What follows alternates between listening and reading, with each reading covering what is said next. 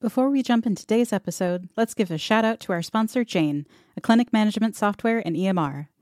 Whether you're just starting to do your research or you've been contemplating switching your software for a while now, the Jane team understands that the process can feel intimidating. That's why their goal is to provide you with all the onboarding resources you need to make the switch as soon as possible.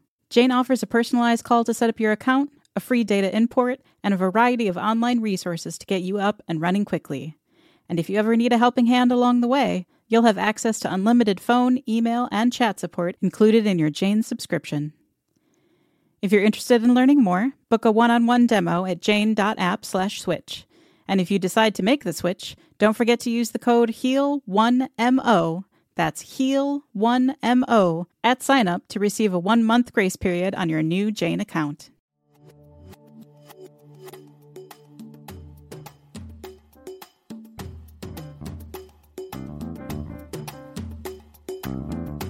Welcome to Season 9 of Interdisciplinary, where we're reaching the tail end of discussing information and research, except if you want to discuss it more, please come to the Heal Well community, where the discussions continue on forever and perhaps even ad nauseum, depending on how you're feeling that day. That's about right. This season is in support of our upcoming symposia, which you won't hear me plug anymore in a bit, so you better get your tickets now before you forget. It's called Within Reach, the Quest for Information and Research. Early bird pricing available now until the beginning of January, which is coming up really soon, and I don't really want to think about that, but it is coming up soon. This season of Interdisciplinary is brought to you by the glorious people at ABMP. ABMP, Associated Bodywork and Massage Professionals, is proud to sponsor the Interdisciplinary podcast from Heal Well. Massage therapists and body workers who join ABMP get meaningful resources that make a difference in your career, including free online CE courses, online scheduling included with the ABMP Pocket Suite app, and comprehensive liability insurance that provides protection and peace of mind. Can't get enough podcast inspiration and information? Listen for the ABMP podcast with regular guest hosts Ruth Werner and Allison Denny. Discover why members expect more and get more at abmp.com.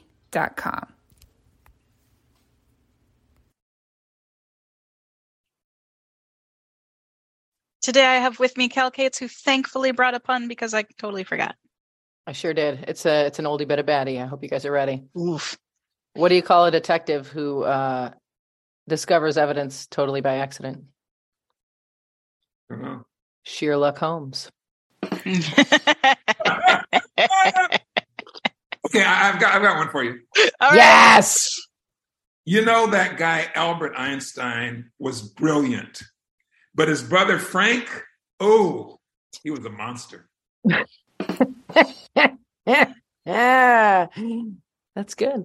That is good. That is the voice of Mr. Harry Pickens, who is joining us today as a guest. How are you, Harry? I am present and accounted for. How are you? I am happy you're here. Indeed. You may remember Mr. Pickens from last season, where we sort of talked about code switching and talked about many things beside code switching. I imagine this conversation will be similar, and I'm all about it. So as we are discussing information and research, Harry, I'd like you to tell us about your job. My job? Your job. I'm self-employed. I work for myself. I train therapists and counselors and coaches in trauma release techniques. That's primarily what I do. Mostly online, almost exclusively online since COVID began. So I help people rewire their brains for less stress and more joy, and help people release the pain of their past. So that's it. That's it, he says. That's casually. It, right. That's all. I'm just healing the planet. It's one, cool. one heart at a time. Only way to do it. So, go ahead, Corey. You have questions. Well, obviously this leads very well into what we're talking about this season, because I suspect and hope, but I suspect mostly because knowing you, Harry, that you use information and research to create your teaching materials and to engage with the people that you work with. And we've been talking with people this season about like, what is information and what does it mean to you? And how do you decide if it's useful and how do you find it? And so anything along those lines, we would love to know about. That's really interesting because I do use information and research in the work that I do, and at the same time, most of the courses that I teach right now are based on a well-established body of knowledge, some of which I've created. So there's not a lot of new research that goes into teaching the basic levels of the work. I think the more interesting thing for me around this conversation might be related to our prior conversation on code switching in healthcare, because I am in my 6th month of post-COVID, long COVID recovery.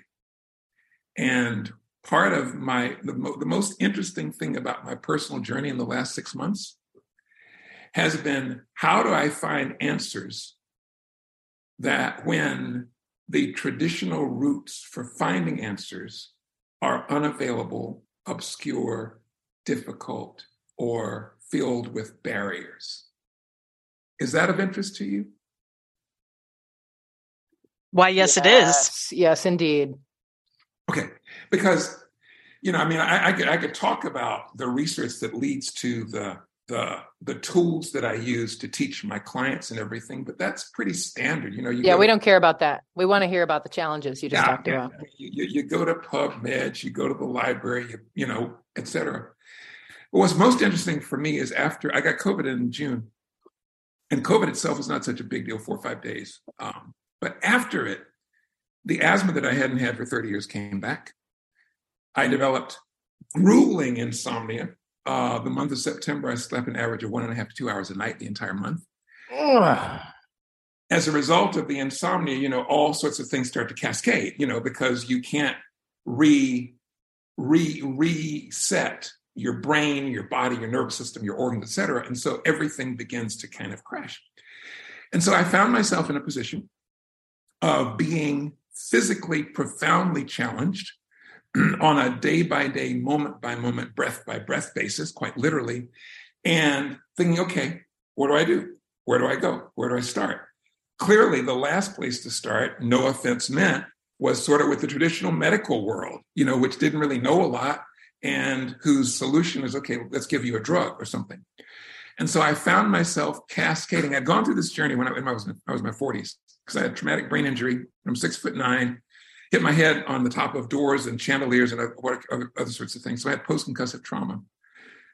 Lived in a house that had toxic mold, so I had mold poisoning and other kinds of HPA axis issues, so chronic fatigue. At one point, the combination of the traumatic brain injury and the fatigue and the mold poisoning, I play the piano. Many of you might know that I'm a professional musician. In the 80s and 90s, I toured internationally.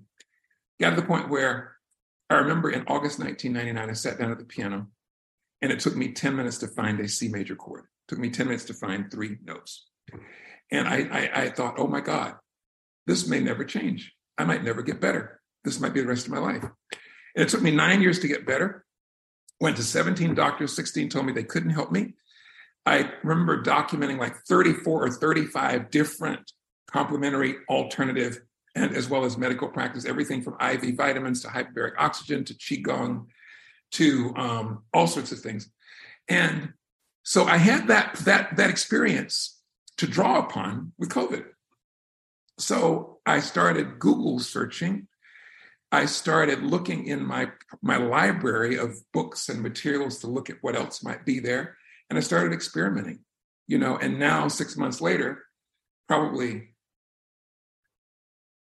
15 or 16 or 17 or 18 or 19 or 20 different things tried. I know a lot about insomnia. I know about, the relationship between post-nasal drip and sleep apnea, I know about early morning hypoglycemia. I know about all sorts of things related to sleep that I never imagined before, but I'd try something and it wouldn't work. So I'd find something else, So my process of healing, and I will say now, the last 3 or 4 days, I feel the closest to post-COVID health that I've felt in 6 months. And it's been a daily, persistent journey through research, information, dilution, application, experimentation. You become N of one. You become your own data set because you need to explore those things. So I'll stop there. Wow. Well, that was too long a road. I am glad that you are feeling like you're headed back in the right direction. And I feel like this is in a way, I mean, we were talking in another group in the Heal Well community this morning about sort of how you get curious and stay curious and what that road is like. And, certainly when your own health is at stake, the curiosity is almost inborn. Like you're like, I need to fix this. But how do we bring that kind of like dogged curiosity to when there is so much information sort of readily available? You can just Google insomnia and you'll get an article. And if you're not the person suffering from insomnia, you go, oh, it's this. And then you feel like you're done. And yeah, that's no good. Well, that's really interesting because I think curiosity is really, really, it might be my superpower along with persistence, because the curiosity, I mean, I learned this. I took care of my mom, as you know, for 8 years, and she had dementia. She had lots of issues. She was dying. She was frail or whatever.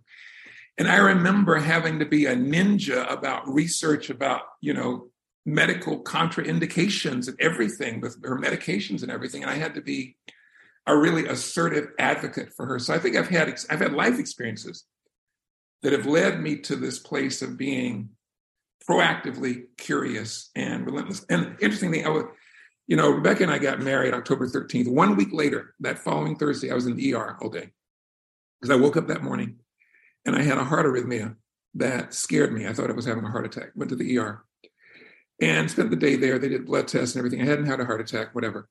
But by the end of the day, that was an initiatory experience for me. Because by the end of the day, I had this insight. You know what? Nobody outside of me is going to figure this out all by themselves. And I need to be the CEO of my own health. And I need to look at everybody, whether it's medical or acupuncture, or whatever, psychological, whatever, as advisors on my team. But I am the one who has to orchestrate. Because I realized I'd fallen into this mindset that lives in our culture. Our culture reeks with it, which is the expert, the experts on the pedestal, and they know everything, and you blindly follow what they do. And sometimes that can be really valuable. If I'm on a plane, I want an expert I want an expert riding the plane. I don't want to be responsible for driving the plane. But in the medical area, what I've discovered through my own embodied experience, as well as the racial dynamics we talked about before, and the gaslighting, I discovered that I have to, and I got this lesson again on October 20th, I have to take charge. I have to be the one listen, because I had a conversation with the doctor in the ER, and it was astonishing. He's telling me about atrial fibrillation and atrial pops, which I've had before, had both of those. And I know it because I've been down that road for 20 years, right? And the doctor insisted that I didn't know what I was talking about, that I didn't know my own body, I didn't know my heart, and that I was wrong. And it was interesting to be in that situation of profound vulnerability in the emergency room and have a doctor gaslight you. And so I'm saying all these things, I'm talking way too long, but I'm saying all these things to say that I found that if I did not become radically, proactively curious about everything that has to do with my physical body, I would be putting my body and my well-being and my health in the hands of other people who might be well-intentioned but ignorant. So that's just my philosophy. This is my body, my lungs, my heart, my nervous system, whatever. And I have to be curious because curiosity is my lifeline. I can't afford not to be curious. We'll be right back. Do you want to change the world? So do we. Join Healwell this September in Arlington, Virginia when we host the event to remember. There will be classes and conversations. There will be old friends and new ones. And yes, there will be dancing. Come to Healwell Homecoming and let's keep this ball rolling.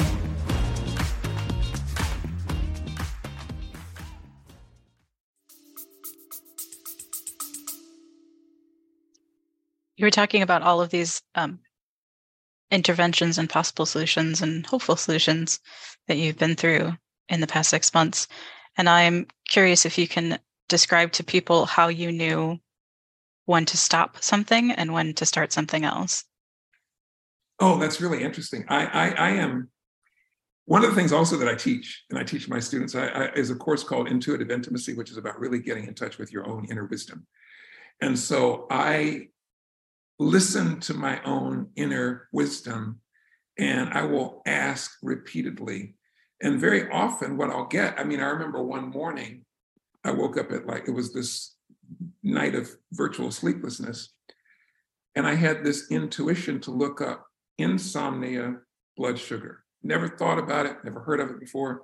As I looked up insomnia blood sugar and I started seeing that there's such a thing as that low blood sugar can cause that led me down a whole rabbit hole of other information. I forget something happened recently, the last month or so, in looking up. What was it? Cardiac arrhythmia, and I forget the other piece. I'm not answering your question very well. It's a difficult question to answer. Well, it's listening to one's own intuition and weighing that against the information of those who have expertise and creating this kind of feedback loop between those two, I would say. So, for example, I talked to a sleep doctor who was the author of a book, and I was able to get a telemedicine, session with him. And he gave me a whole list of really powerful things to look at, including looking at non-allergic rhinitis, and clearing out the nasal passages, and sleep apnea, and esophageal issues, and breathing, and all these other things. And then I went from him to a consultation with a medical intuitive. And I went with a medical intuitive who I trust, who I've worked with, who's written books on medical intuition. And I went down the list he gave me, step by step by step. I said, what do you think of this, this, this, this, this? What do you see happening in my body? What's your sense? Then I took those two pieces of information and went to whatever was next, and started implementing and getting assessments. So I got a sleep apnea test, and I got other assessments and so forth. So it's really kind of, you get this piece of information and you digest it, you metabolize it, you ask your inner wisdom what's next, and you work with that way. You become your own experiment, but you're also weighing your intuition with logic. If my intuition says, okay, well, just go outside and eat three leaves from the maple tree and whatever at 4:00 in the morning, I'm not going to do that. I'm going to weigh that with logic. Is that helping? Yes, one of the people that we talked to, I believe last week, Dr. Matt Hudson, who's a clinical researcher, and we sort of talked about process, and he was worried about not coming off as really knowing what he was talking about and really having a solid piece of information to deliver, because sort of the world he runs in expects all of the information in 10 minutes, and then they have busier things to do. So you better just freaking get it out, and here we go. And we also talked about the idea that at Healwell, we would actually much rather see your process than necessarily see the end result. We can see the end result anytime, but watching how people process and that they do it differently, and that it's a huge trial and error thing, I think helps hopefully our listeners to understand that all of the times that they tried and failed are really important and are totally the point. Oh my God, failure they're not bad. Yeah, failure is feedback. That's all it is. Failure is information that you get that helps you change your course. I could go back through my browser history over the next 6 months. And you would probably find 1,000 websites on all different kinds of issues related to health that I've consulted over this period of time, Well, and I feel like not to, at the risk of bright siding it, like even failure, it just means what you expected didn't happen. Yeah, exactly. It's like, it doesn't actually, like failure. We have this idea that like, oh, that's it. And it's like you said, it is just feedback, but we don't even know that we're expecting an outcome. And if the outcome is different, we couch that as failure. And I think it does, it sort of dampens our curiosity and makes us question our intuition. And that, intuition really is about being willing to see what's next and to be like, oh, so I went that way. And it wasn't what I expected. And your intuition is just leading you toward information, I feel like, and being willing to receive that information, even when it doesn't confirm what you suspected, that's the art of it, I guess. Yeah, and I really appreciate that. It doesn't confirm what you expected. So recently I made an adjustment in my supplementation, which I think might be part of the key of my being able to sleep better. I've been taking L-tryptophan at night, just one 500 milligrams to a gram. And I had this hunch completely out of the blue about a week ago. Look up tryptophan dosage in general, for sleep, for depression, for serotonin syndrome, for whatever. And I looked it up in a different way, because before I'd only look at it for sleep latency specifically. And when I looked up uses of tryptophan applications for other conditions, I was surprised that the recommendations for dosage were higher. And I thought, this is interesting. I don't know what the connection is, but I'm going to experiment with taking the tryptophan during the day instead of just at night. And I don't know exactly what happened, but that helped something shift in my system. And I don't know yet if that has to do with circadian rhythms. I don't know if it has to do with serotonin, a precursor or whatever. But that was a hunch that came completely out of the blue. I researched it, I followed it, and it's leading to a positive outcome. So I would say for me, it's like there's the question. When I teach, I call this the creative focus question. Like, there's the question that you ask: how may I, in my case, heal my body? How may I sleep well through the night, whatever? And you keep that question, it's like you keep it open in your consciousness. It's always working in the back of your awareness. And once you open the question, if you stay in a listening attitude, a listening mindset, then insights will start to bubble up that seem random, but aren't necessarily random, And so I'll get an insight, and then the intuitive insight will lead to research, information gathering. It might be a book. It might be like I have some books on my shelf for all sorts of different conditions and everything. And it might say, okay, the insight might be, okay, go to this book and just go to the chapter on whatever, blood sugar or blood pressure or whatever, and look that up. Or it might be a Google search. And then you corroborate that logical information with your intuition and turn that into an experiment. And then you do the experiment and notice the results of the experiment, and then the cycle continues. I'd say that's my process. Creative focus question, intuition, research, data collection, experiment, evaluation, and then that's the loop. And the duration of that loop could be anywhere from 10 minutes to a day or two, from the question to the intuition to the information to the experimentation. Well, and I wonder, I feel like because you think about thinking, even when you're not on a podcast where we're talking about it, I wonder where the interruption is for people, that to really come to something that you might consider useful, there's sort of an arc that you have to complete. And I think there are so many places within the steps you just talked about where people get derailed, get deflated, get confused, and then just start to see themselves as people who are bad at deciphering information or finding useful information. Yeah, I would say one of the greatest barriers to that is the idea that mood and action need to be correlated. In other words, I need to feel a certain way in order to do a certain thing.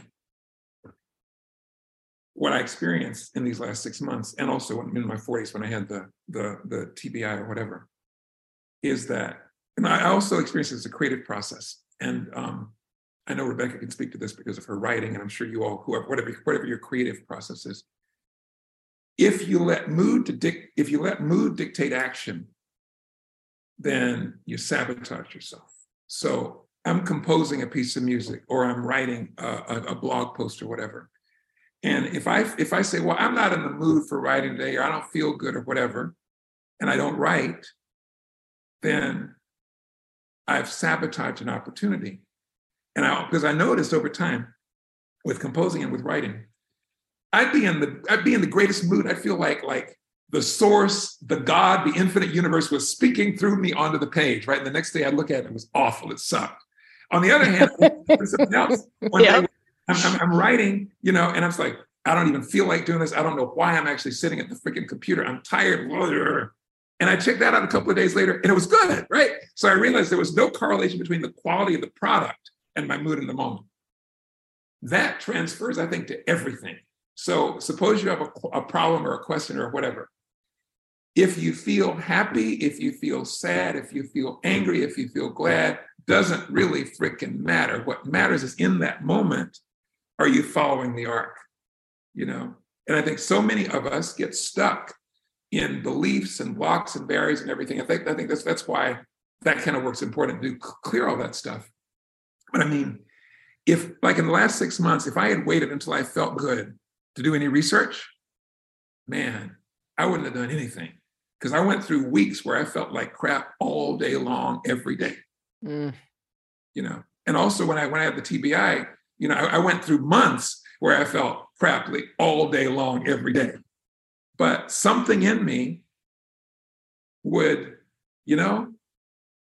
I feel like, I'll tell you a story. I learned, my dad was alcoholic, and his mother died in childbirth.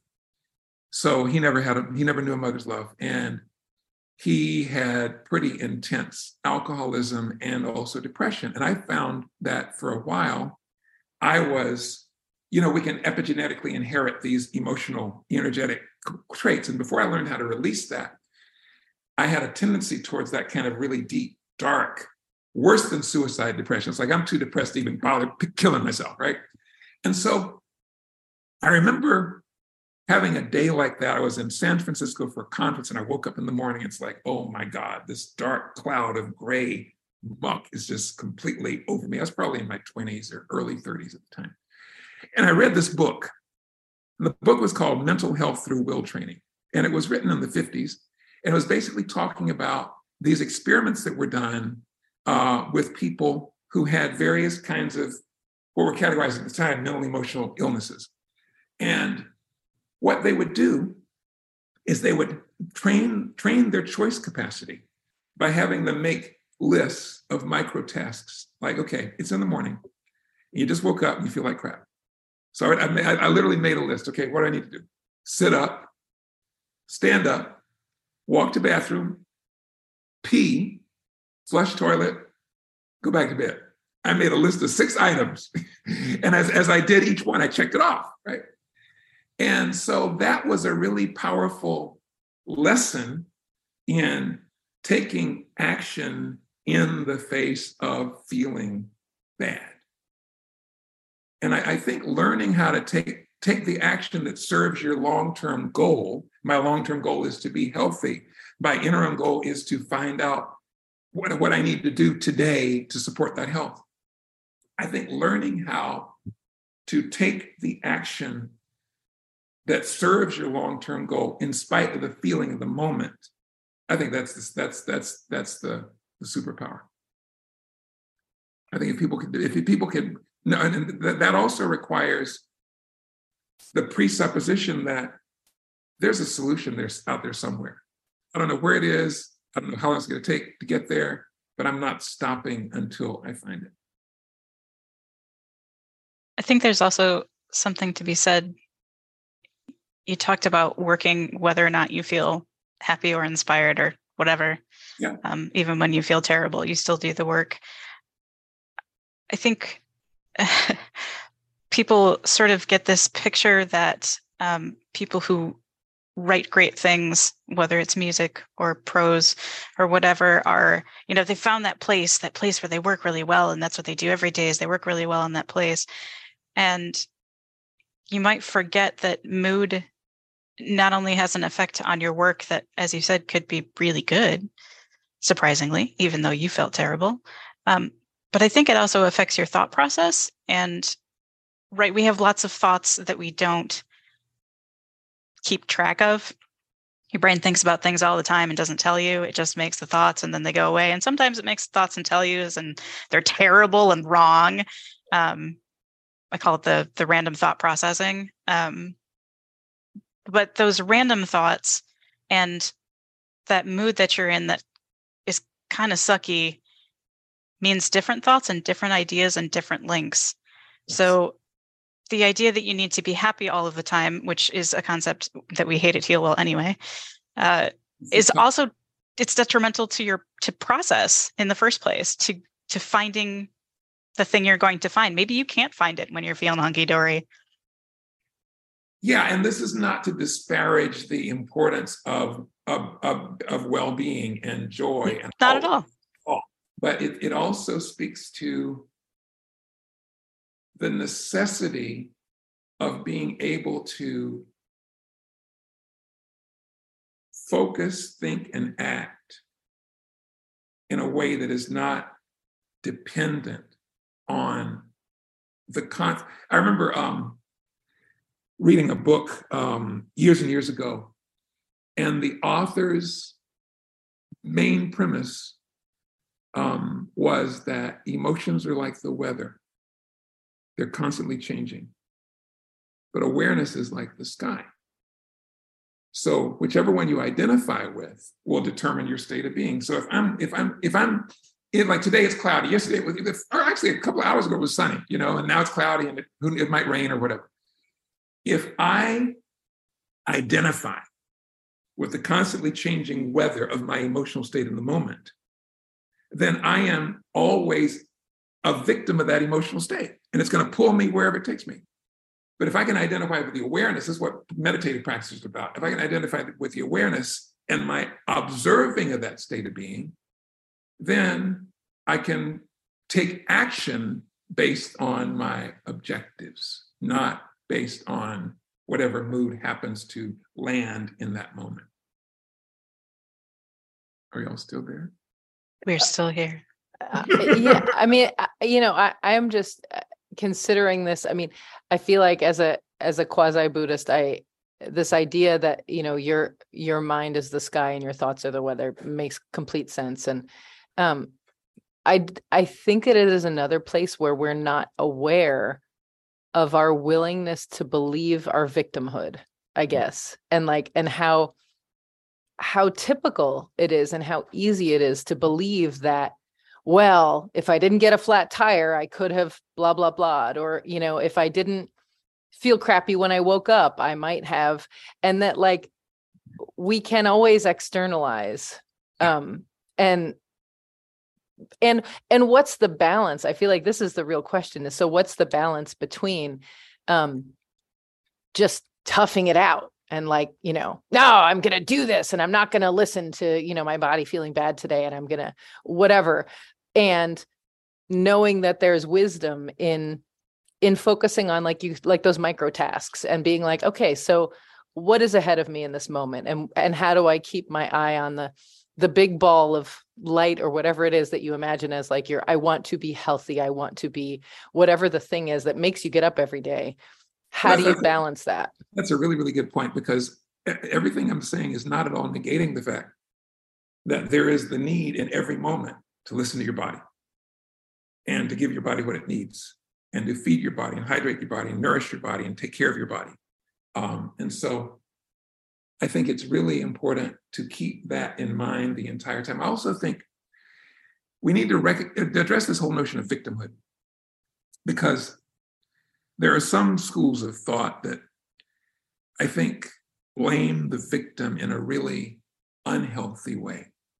And I think it's important to realize that in this society, this industrialized, capitalistic, materially oriented, rational, earth-destroying society we live in, that there are a lot of victims. The trees are victims, the birds are victims, the plants are victims, human beings are victims, people of color are victims, people who are non-binary are victims. We have incredible victimization that's happening. At the same time, how do we deal with that social victimization without becoming victim to our own thoughts? I think that's the paradox. And that's the thing we need to find a way to manage so that we can be clear and proactive around the 3-pound universe that's our own brain and thinking, without that bleeding into allowing these pathological systems and social structures to get over. Does that make sense?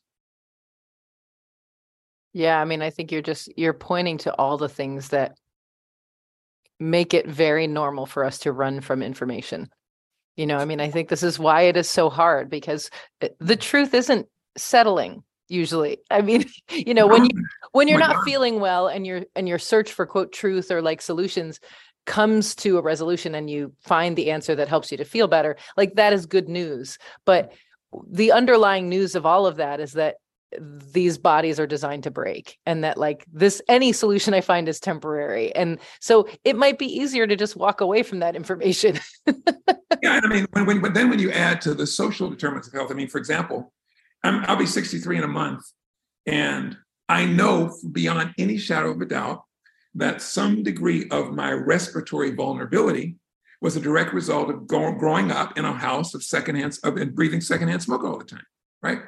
I also know that some of my respiratory vulnerability was happening because the doctor told my mother that she needed to smoke in order to reduce her stress. I also know some of my physical vulnerability is related to the fact that my mother, it took her 10 years to finally have a child because the doctor that she went to originally discouraged Black women from having children. So, and then I look at other factors, cultural factors that impacted my long-term well-being, and stress as a result of racist kind of experiences and dealing with people where you have to wear a mask and pretend and all that, what that does to your cortisol level, right? So I'm fully aware that the body I live in right now in 2022, 2023 is a direct consequence of all of those social, cultural, family factors. And my job is, I can't blame them now, because that bumps my blood pressure and cortisol up even more, right? So how do I hold that and still keep my eyes on the prize and focus? None of this is easy, especially when we live in a society and medical system that says, I'm the expert, you don't know what you're doing, just do what I say and shut up. We're discovering now, I mean, 2 years after the COVID vaccine thing, and I hope this doesn't make me so controversial that you can't run the podcast, but the myocarditis studies for young men are leading to the mRNA vaccine being banned in certain European countries. Right.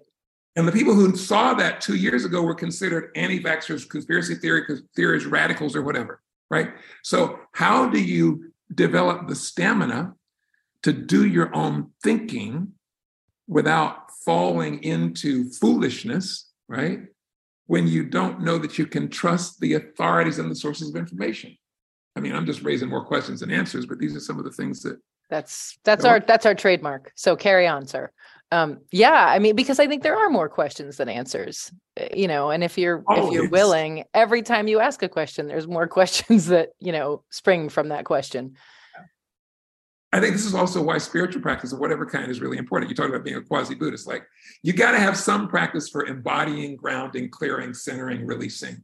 If you don't have something you do to clean out all that stuff, then you're just going to get swept by the wave of misinformation and the wave of emotion and the wave of all those things that are constantly flowing through us and at us. One of the tenets of the Framework for Information Literacy in Higher Education which is the document we're working from for this conference, one of the first tenets is authority is constructed and contextual. Oh, yeah. Absolutely. I know, right? It's such a great sentence.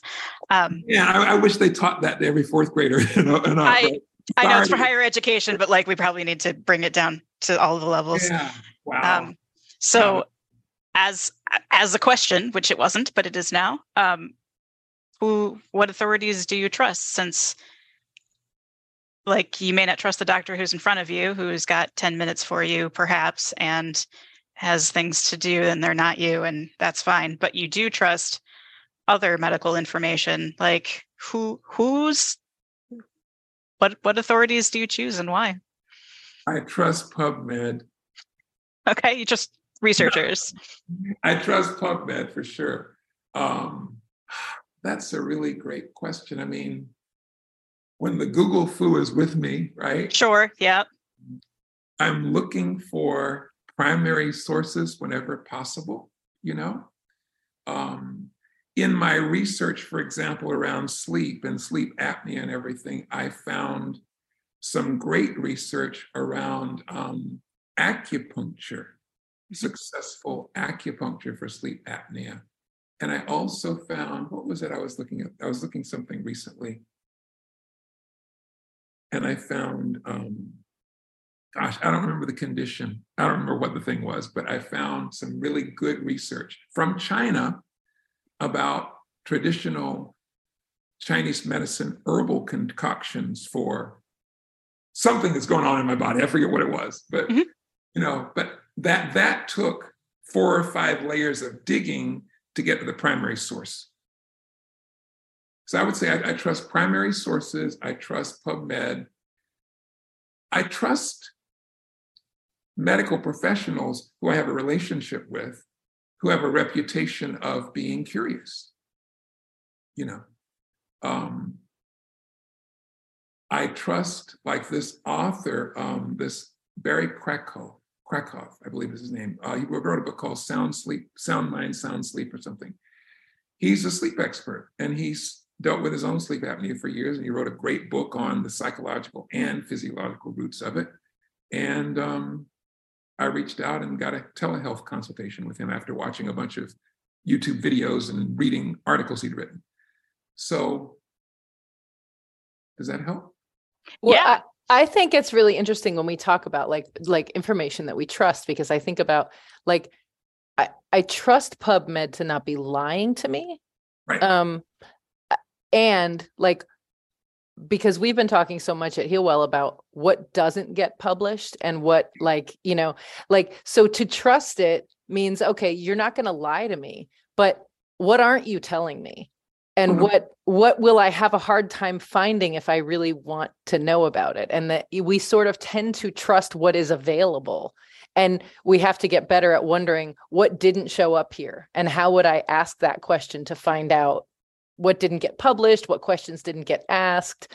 So I mean, and I don't have an answer to that either, but I think that's the thing that we're really starting to wonder is like, okay, so PubMed is great. There's published stuff there, and there are some definite problems with mainstream quote unquote research and how it gets published and why it gets published. And, where do we put that in our big mix? There's problems with the idea that the observer has no impact on the result of the experiment. When you look at the research on whether it's prayer or intercessory prayer or energy healing or all those kinds of things, you have these anecdotal studies and these experiences, sometimes thousands of them, that don't make it to the quote unquote research database because they can't be measured based on our current standards, and that's very interesting. And then you have the people who are doing that research completely disallowed or disrespected or dismissed. So, I mean, I've had things happen in my own practice with clients, and I do workshops on working with subtle energies of love and intuition and so forth. And I've had the most remarkable transformations happen that there won't be research money to fund it, and there won't be the interest to work with it. So, for example, you have somebody who's had some terrible trauma, and when they think about that thing that happened to them, their blood pressure goes up and their skin conduction changes, all the physiological impacts of major activation, right? And then you do this thing. You might do one of the processes, or I do a process where we have a guided meditation where we connect with the energies of love and spirituality, whatever, and that thing gets clean. That thing is completely healed. If you were to do a brain scan afterwards, the brain would show a radically different profile around that issue. Now, there's been a little bit of that research with some modalities like EFT or EMDR and so forth, but that research costs a lot of money, and it takes a lot of energy to get that research started. So how many modalities right now are helping people heal that are completely dismissed by the mainstream because they are not happening either in a way that is easily understood or easily funded? How many herbal and other medicinal remedies that may have been in use for thousands of years never get researched properly and never reach the mainstream because a pharmaceutical can't make any money by patenting it, I think probably 90% of the information we could possibly benefit from never reaches us. Yeah. It's filtered through that filter of rationality and capitalism. Oh my gosh, yeah. I just I have a dear friend who just died a few days ago, Stephen Herrick Buhner, who was probably one of the foremost herbalists in the world.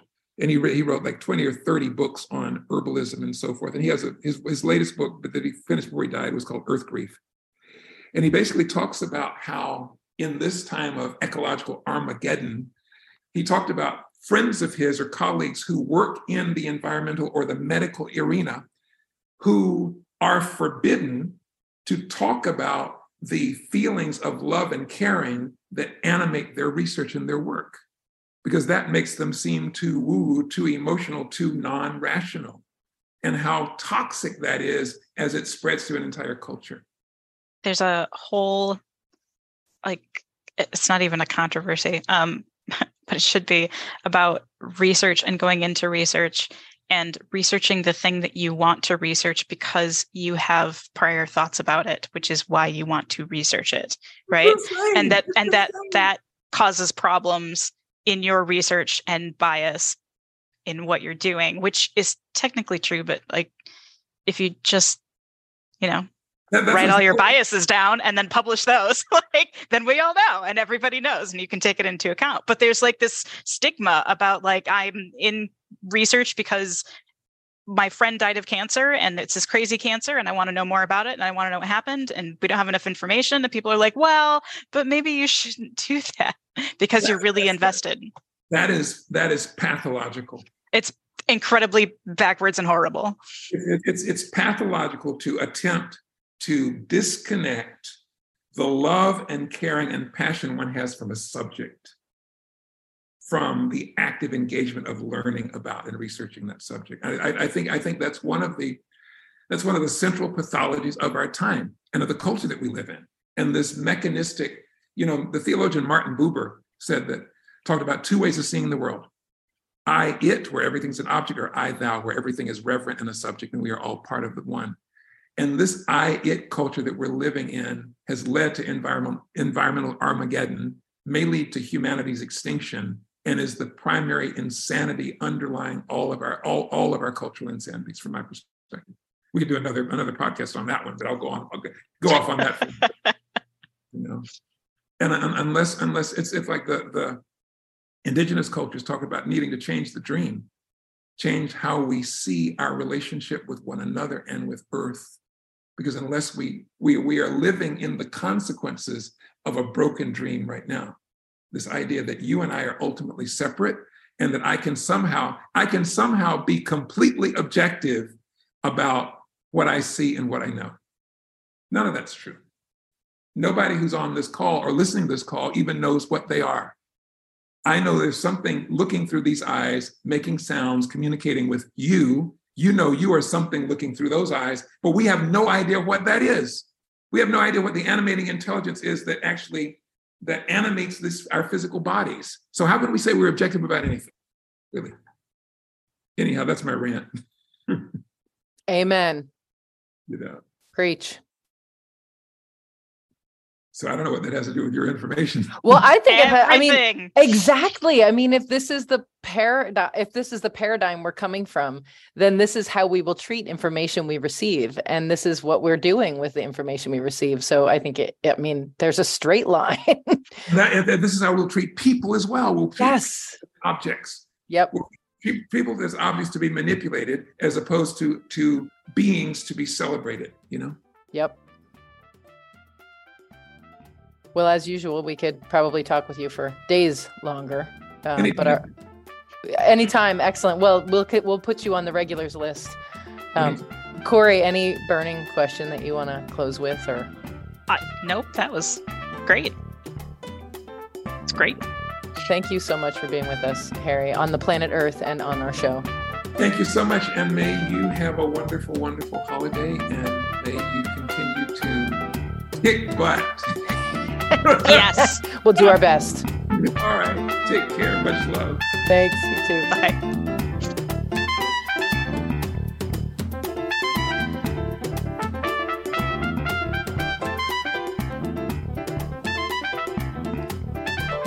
Interdisciplinary is produced by Healwell.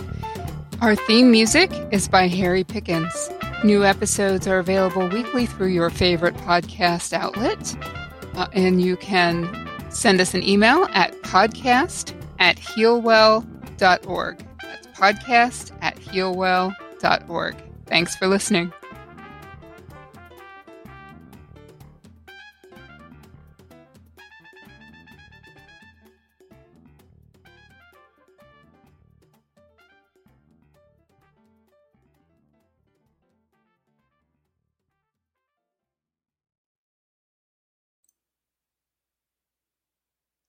If you enjoy Interdisciplinary, you should check out Healwell's new show, The Rub, a podcast about massage therapy. You can click the link in the show notes or find The Rub wherever you listen to podcasts. See you there.